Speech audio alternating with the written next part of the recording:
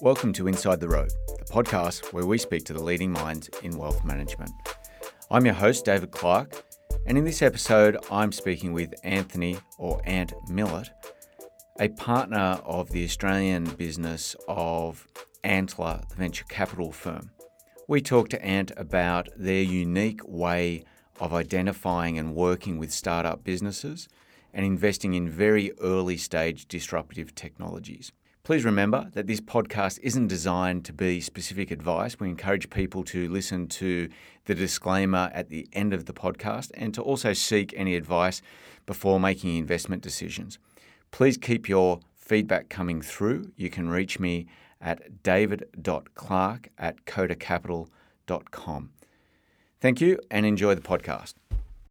Ant Millett, welcome to Inside the Rope. Thanks very much for having me, David. Great to be here. And perhaps you could kick off by giving our listeners a bit of an introduction to yourself, your background, and then to Antler.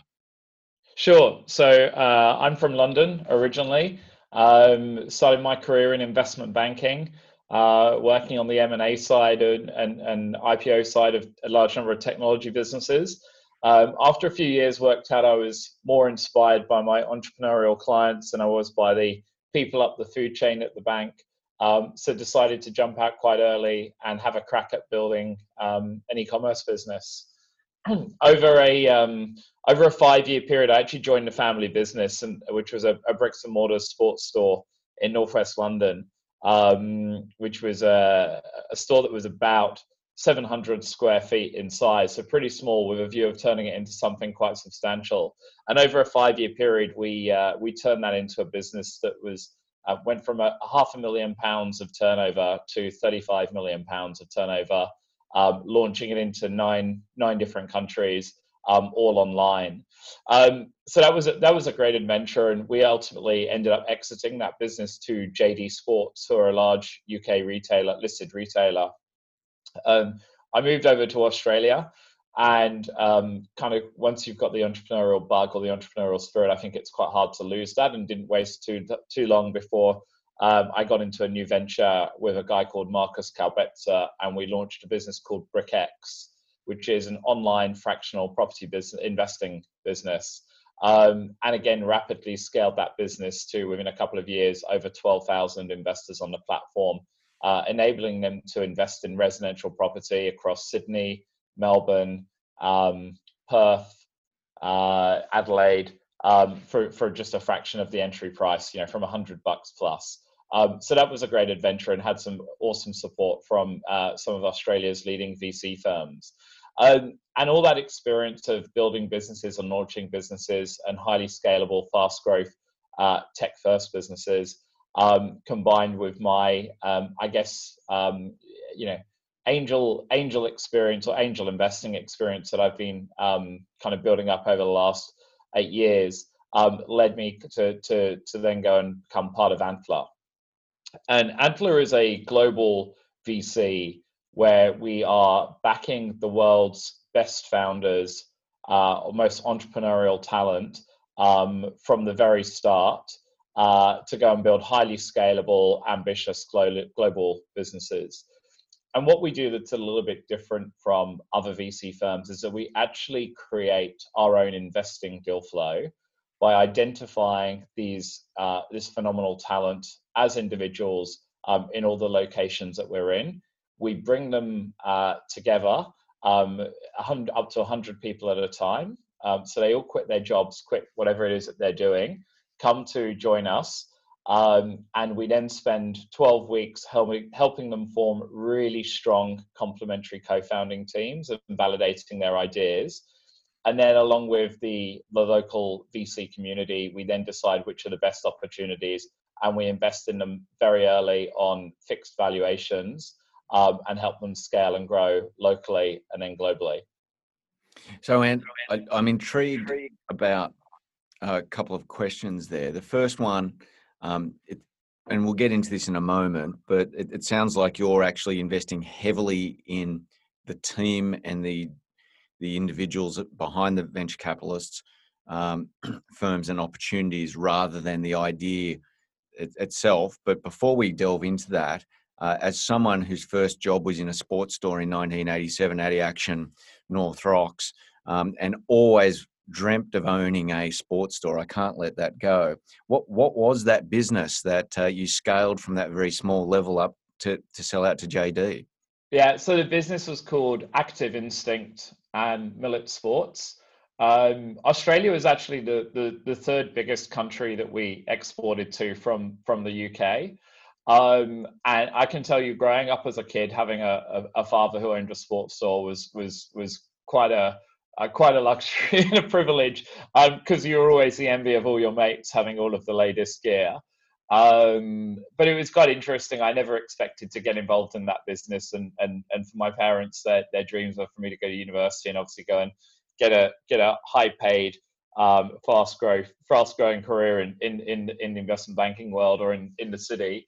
And ultimately, it was kind of a nice story to kind of come back home and take that business and do something really substantial with it, having gone out and picked up a load of skills elsewhere.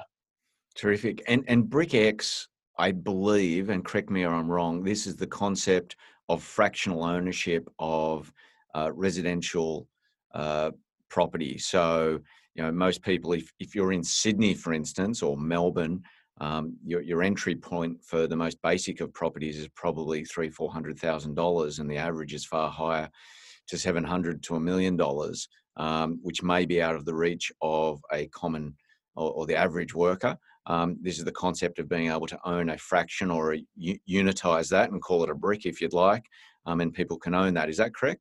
Is that the Yeah, right absolutely. concept? So we would the structure around the business was that we would go out and find properties that we felt were going to be were going to perform well over the long term, and we looked at properties in most of the major capital cities. We would then buy them and put them into a trust, which was split into 10,000 units. So if we bought a property for $1 million, a unit would cost $100, and then investors were able to then buy their share of the property or the unit trust on the platform up to 5%, but as little as one unit or brick, as we called it, for $100. And all the properties are rented out, so you get your share of the monthly rental income. And as the value of the property changed, the value of your bricks changed ultimately on the site. And there was a functionality, or there is a functionality, to be able to list your bricks for sale when you want to exit that investment. So we bought components of liquidity opportunities to the platform that don't typically invest within residential real estate.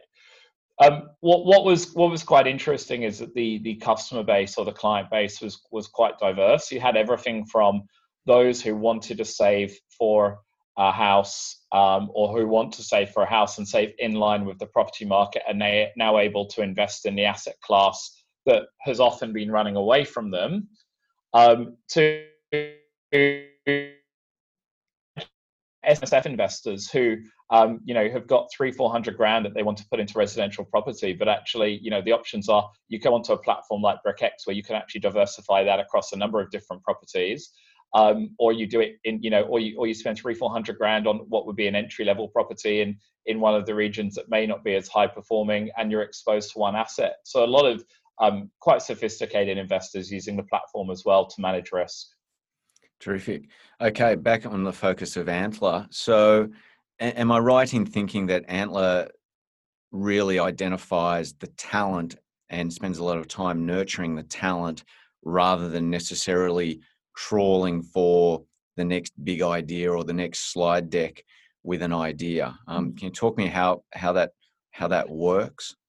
Yeah, the idea is incredibly important, but we know that the ideas will evolve and pivot and move, and we're in a pretty interesting time now where we're seeing the convergence of four very powerful and observable trends.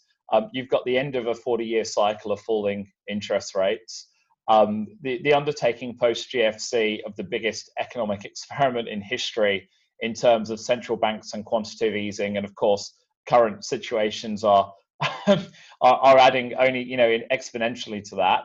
You've got a decade of quantum leaps in terms of cloud computing and software as well.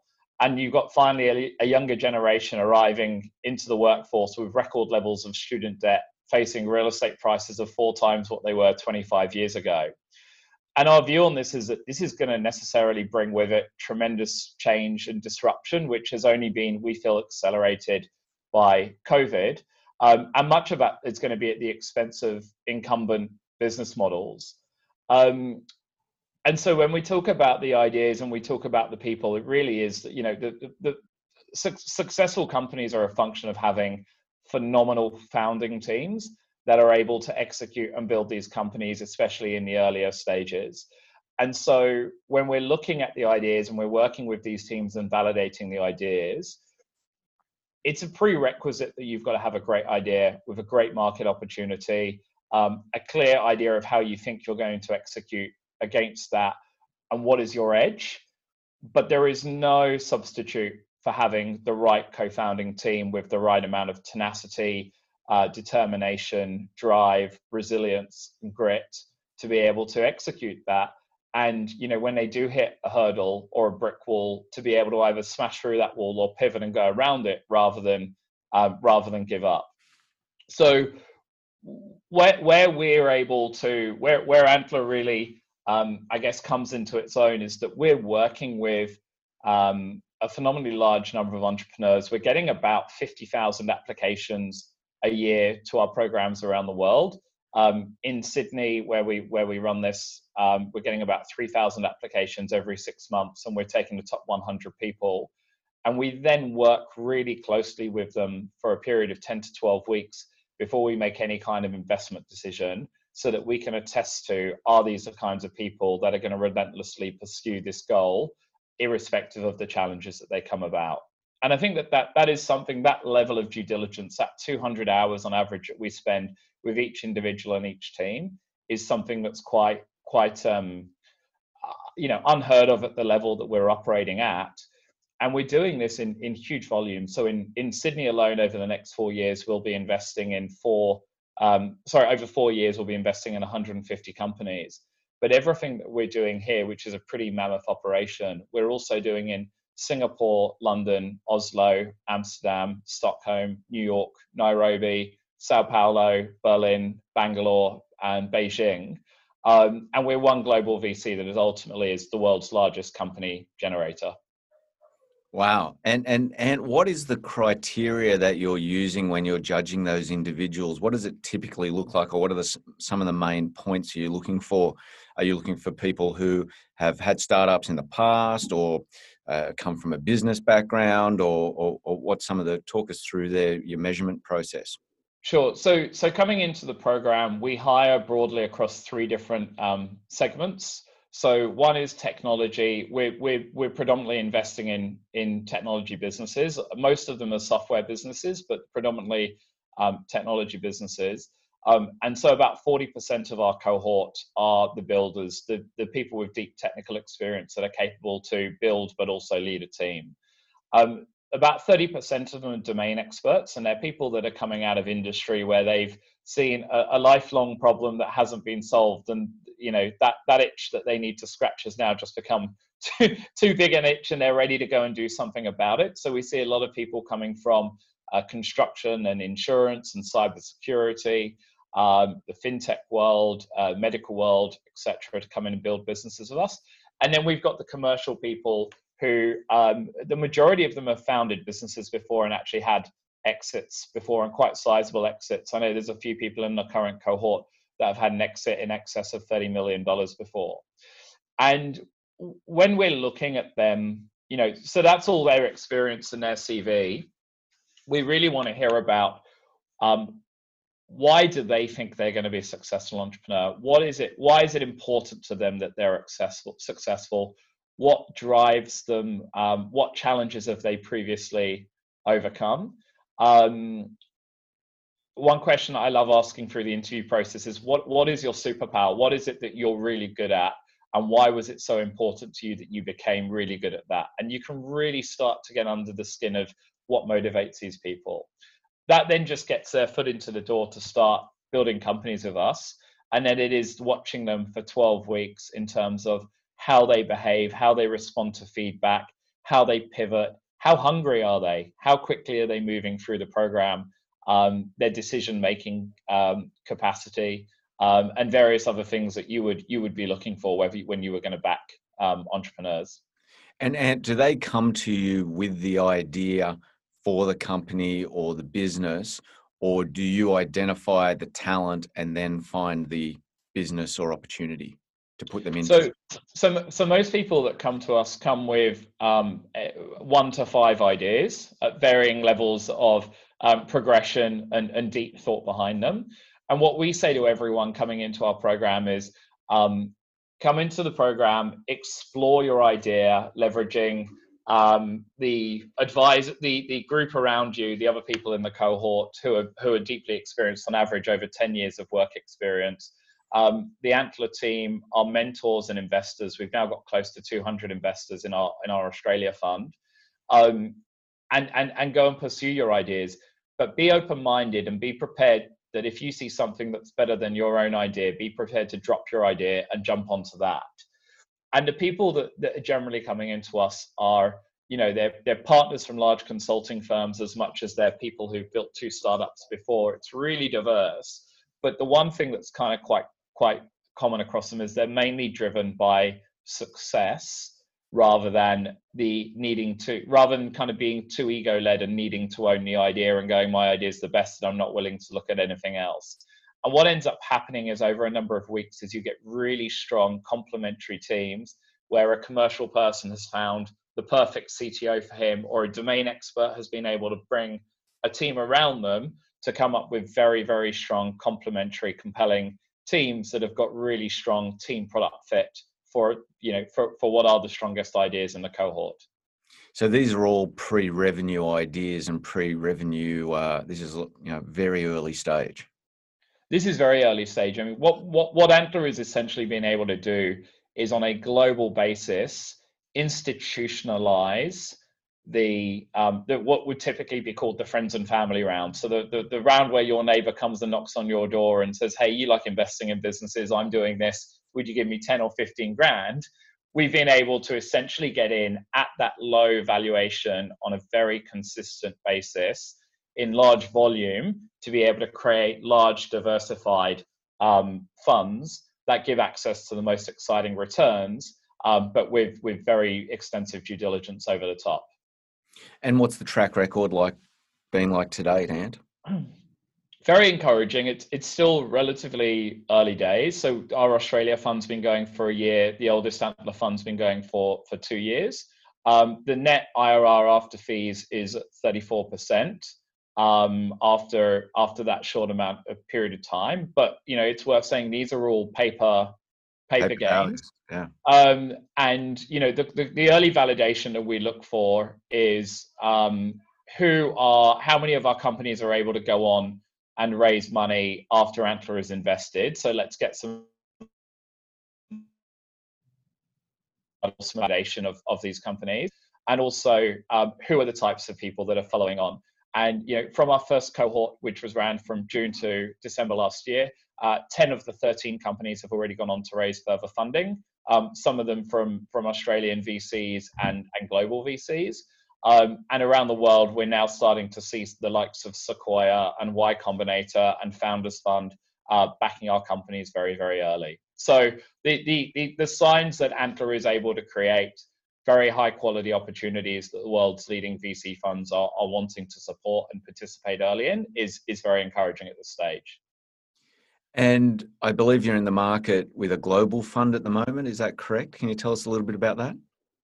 Yeah, so the function of what we're doing, Antler is doing around the world, is we've created these venture generation funds in all of our locations that are backing these brand new companies at the pre-seed and the seed stage. But of course, a lot of these companies are going to go on to become quite substantial in size and impact around the world. And we're obviously leaving a lot of opportunity on the table there. So it's always been our vision to launch a global follow-on fund.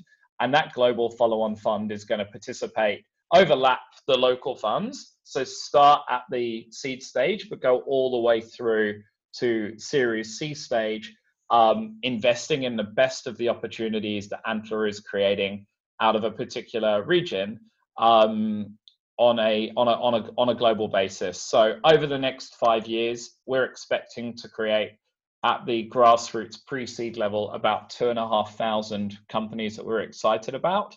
And this global follow-on fund is going to essentially cherry pick the best of those opportunities. It's quite an interesting fund, and it's quite unique in one, the features of this fund are different to what most other VC funds have, in that this fund has already got the pro rata rights into a huge number of opportunities. So it's not having to fight to get into deals, which is incredibly valuable.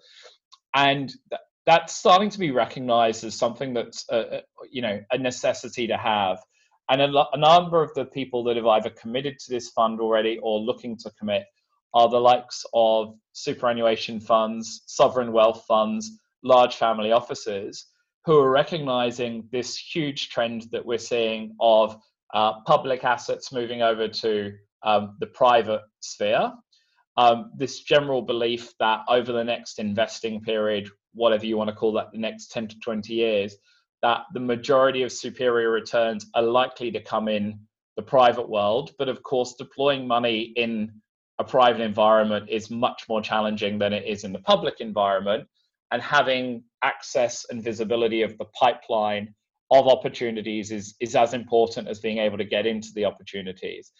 And so we're now seeing a large amount of interest from these larger institutions that have typically not invested as early as where Antler is playing, largely because of lack of options to be able to do this in a sizable and institutional grade way, now participating, because actually owning the pipeline of opportunity coming out of Antler is as important as being able to invest in those later rounds. Wow, terrific. And what sort of terms are those people being asked to invest on in terms of a lockup period or similar, or a period of liquidity? Yeah, so the fund is a 10-year fund. But the one thing that's kind of very common with Antler and these and something I think that's quite attractive about these funds is because they are hugely diversified, you're not waiting until 10 years to get anything back. As liquidation events occur, money is being passed back to investors. So we typically expect that the funds invested to be returned in years 6 to 7. And then on an ongoing basis, you're starting to then get really the material benefit of, or the larger returns coming from those more mature businesses where you've got early stakes that will deliver in those latter years. And I take it it's a called structure, is it, Ant?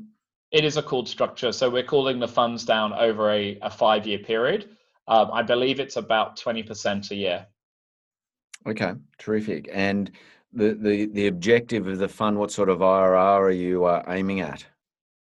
Yeah, we're targeting 34% plus, which is actually interestingly where we are with the local fund. So 34% plus, and an over four times return on money. And Ed, in the current environment, you talked about the 4 sort of big trends of interest rates, quantitative easing, cloud computing, and younger people coming into the market without the ability to finance themselves into homes. What within the technology area, what other major trends are you seeing that you're particularly excited about or looking to exploit? I think it's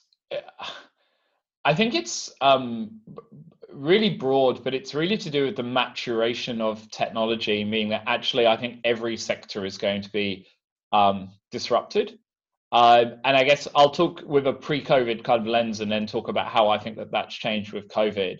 But in 2025, it's estimated there's going to be about 100 billion connected devices. And if you go back in time, it took the airline industry 50 years to reach 50 million users. And it took Pokemon Go a couple of years ago, just 19 days to get that same kind of reach and proliferation. And I think, you can look at the other examples of Lloyds Bank. I think it took them, a century to acquire 7 million users. And yet, PayPal did that in 3 weeks earlier this year. So I think every industry, we're really going to see a huge amount of disruption. And there's, I think quantum computing and computer power and AI are very interesting sectors where that technology is going to be overlaid into business models across all sectors, and we're seeing that within Antler, locally and globally.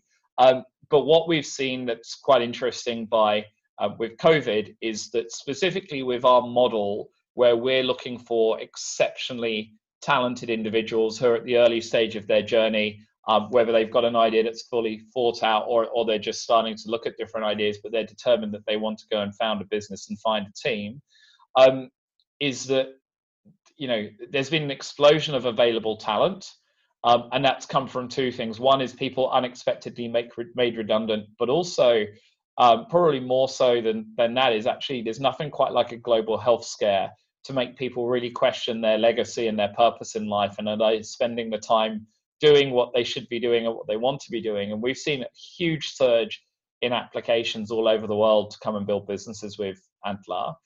And then the second thing being that we know that the next 2 years, incumbent businesses are cutting their innovation budgets. They're really focusing on their core.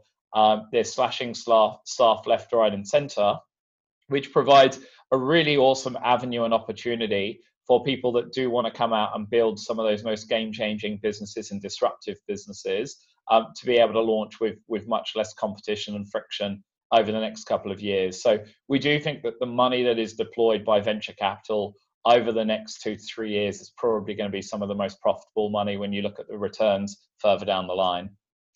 Now, before I leave you and we wrap things up, Ant, you did mention quantum computing then, and I think it'd be very helpful. I've always struggled to articulate to clients and similar what quantum computing is, other than saying the equivalent of having an endless line of computers with an endless amount of monkeys tapping away at it. Can you give our listeners a good explanation they can understand of quantum computing and what potential changes that brings along?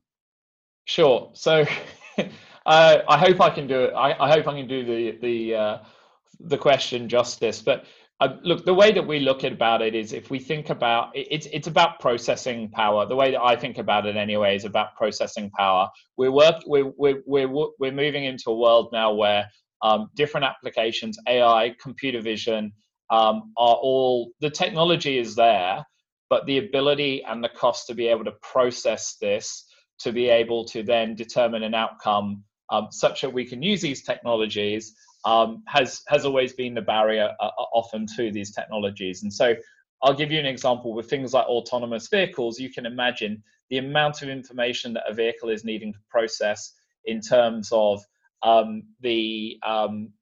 of the sensors that they've got in terms of understanding what's all around the car to make this incredibly safe.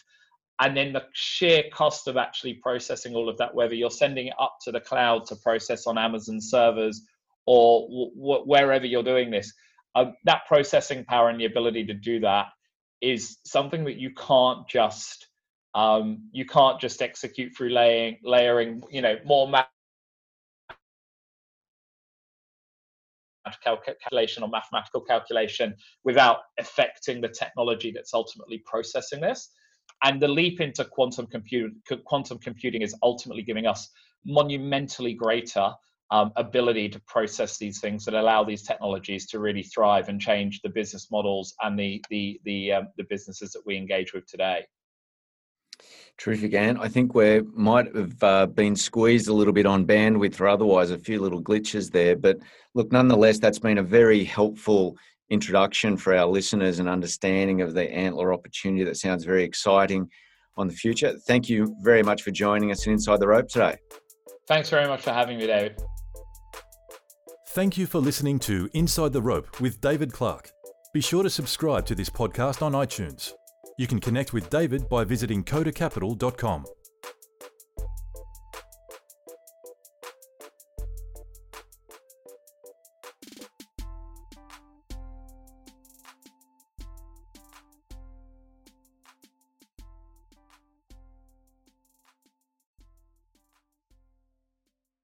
Any views expressed in this recording represent the personal opinions of the speaker and do not represent the view of any other party. If this recording contains reference to any financial products, that reference does not constitute advice or recommendation and may not be relied upon. Listeners in Australia are encouraged to visit www.moneysmart.gov.au to obtain information regarding financial advice and investments.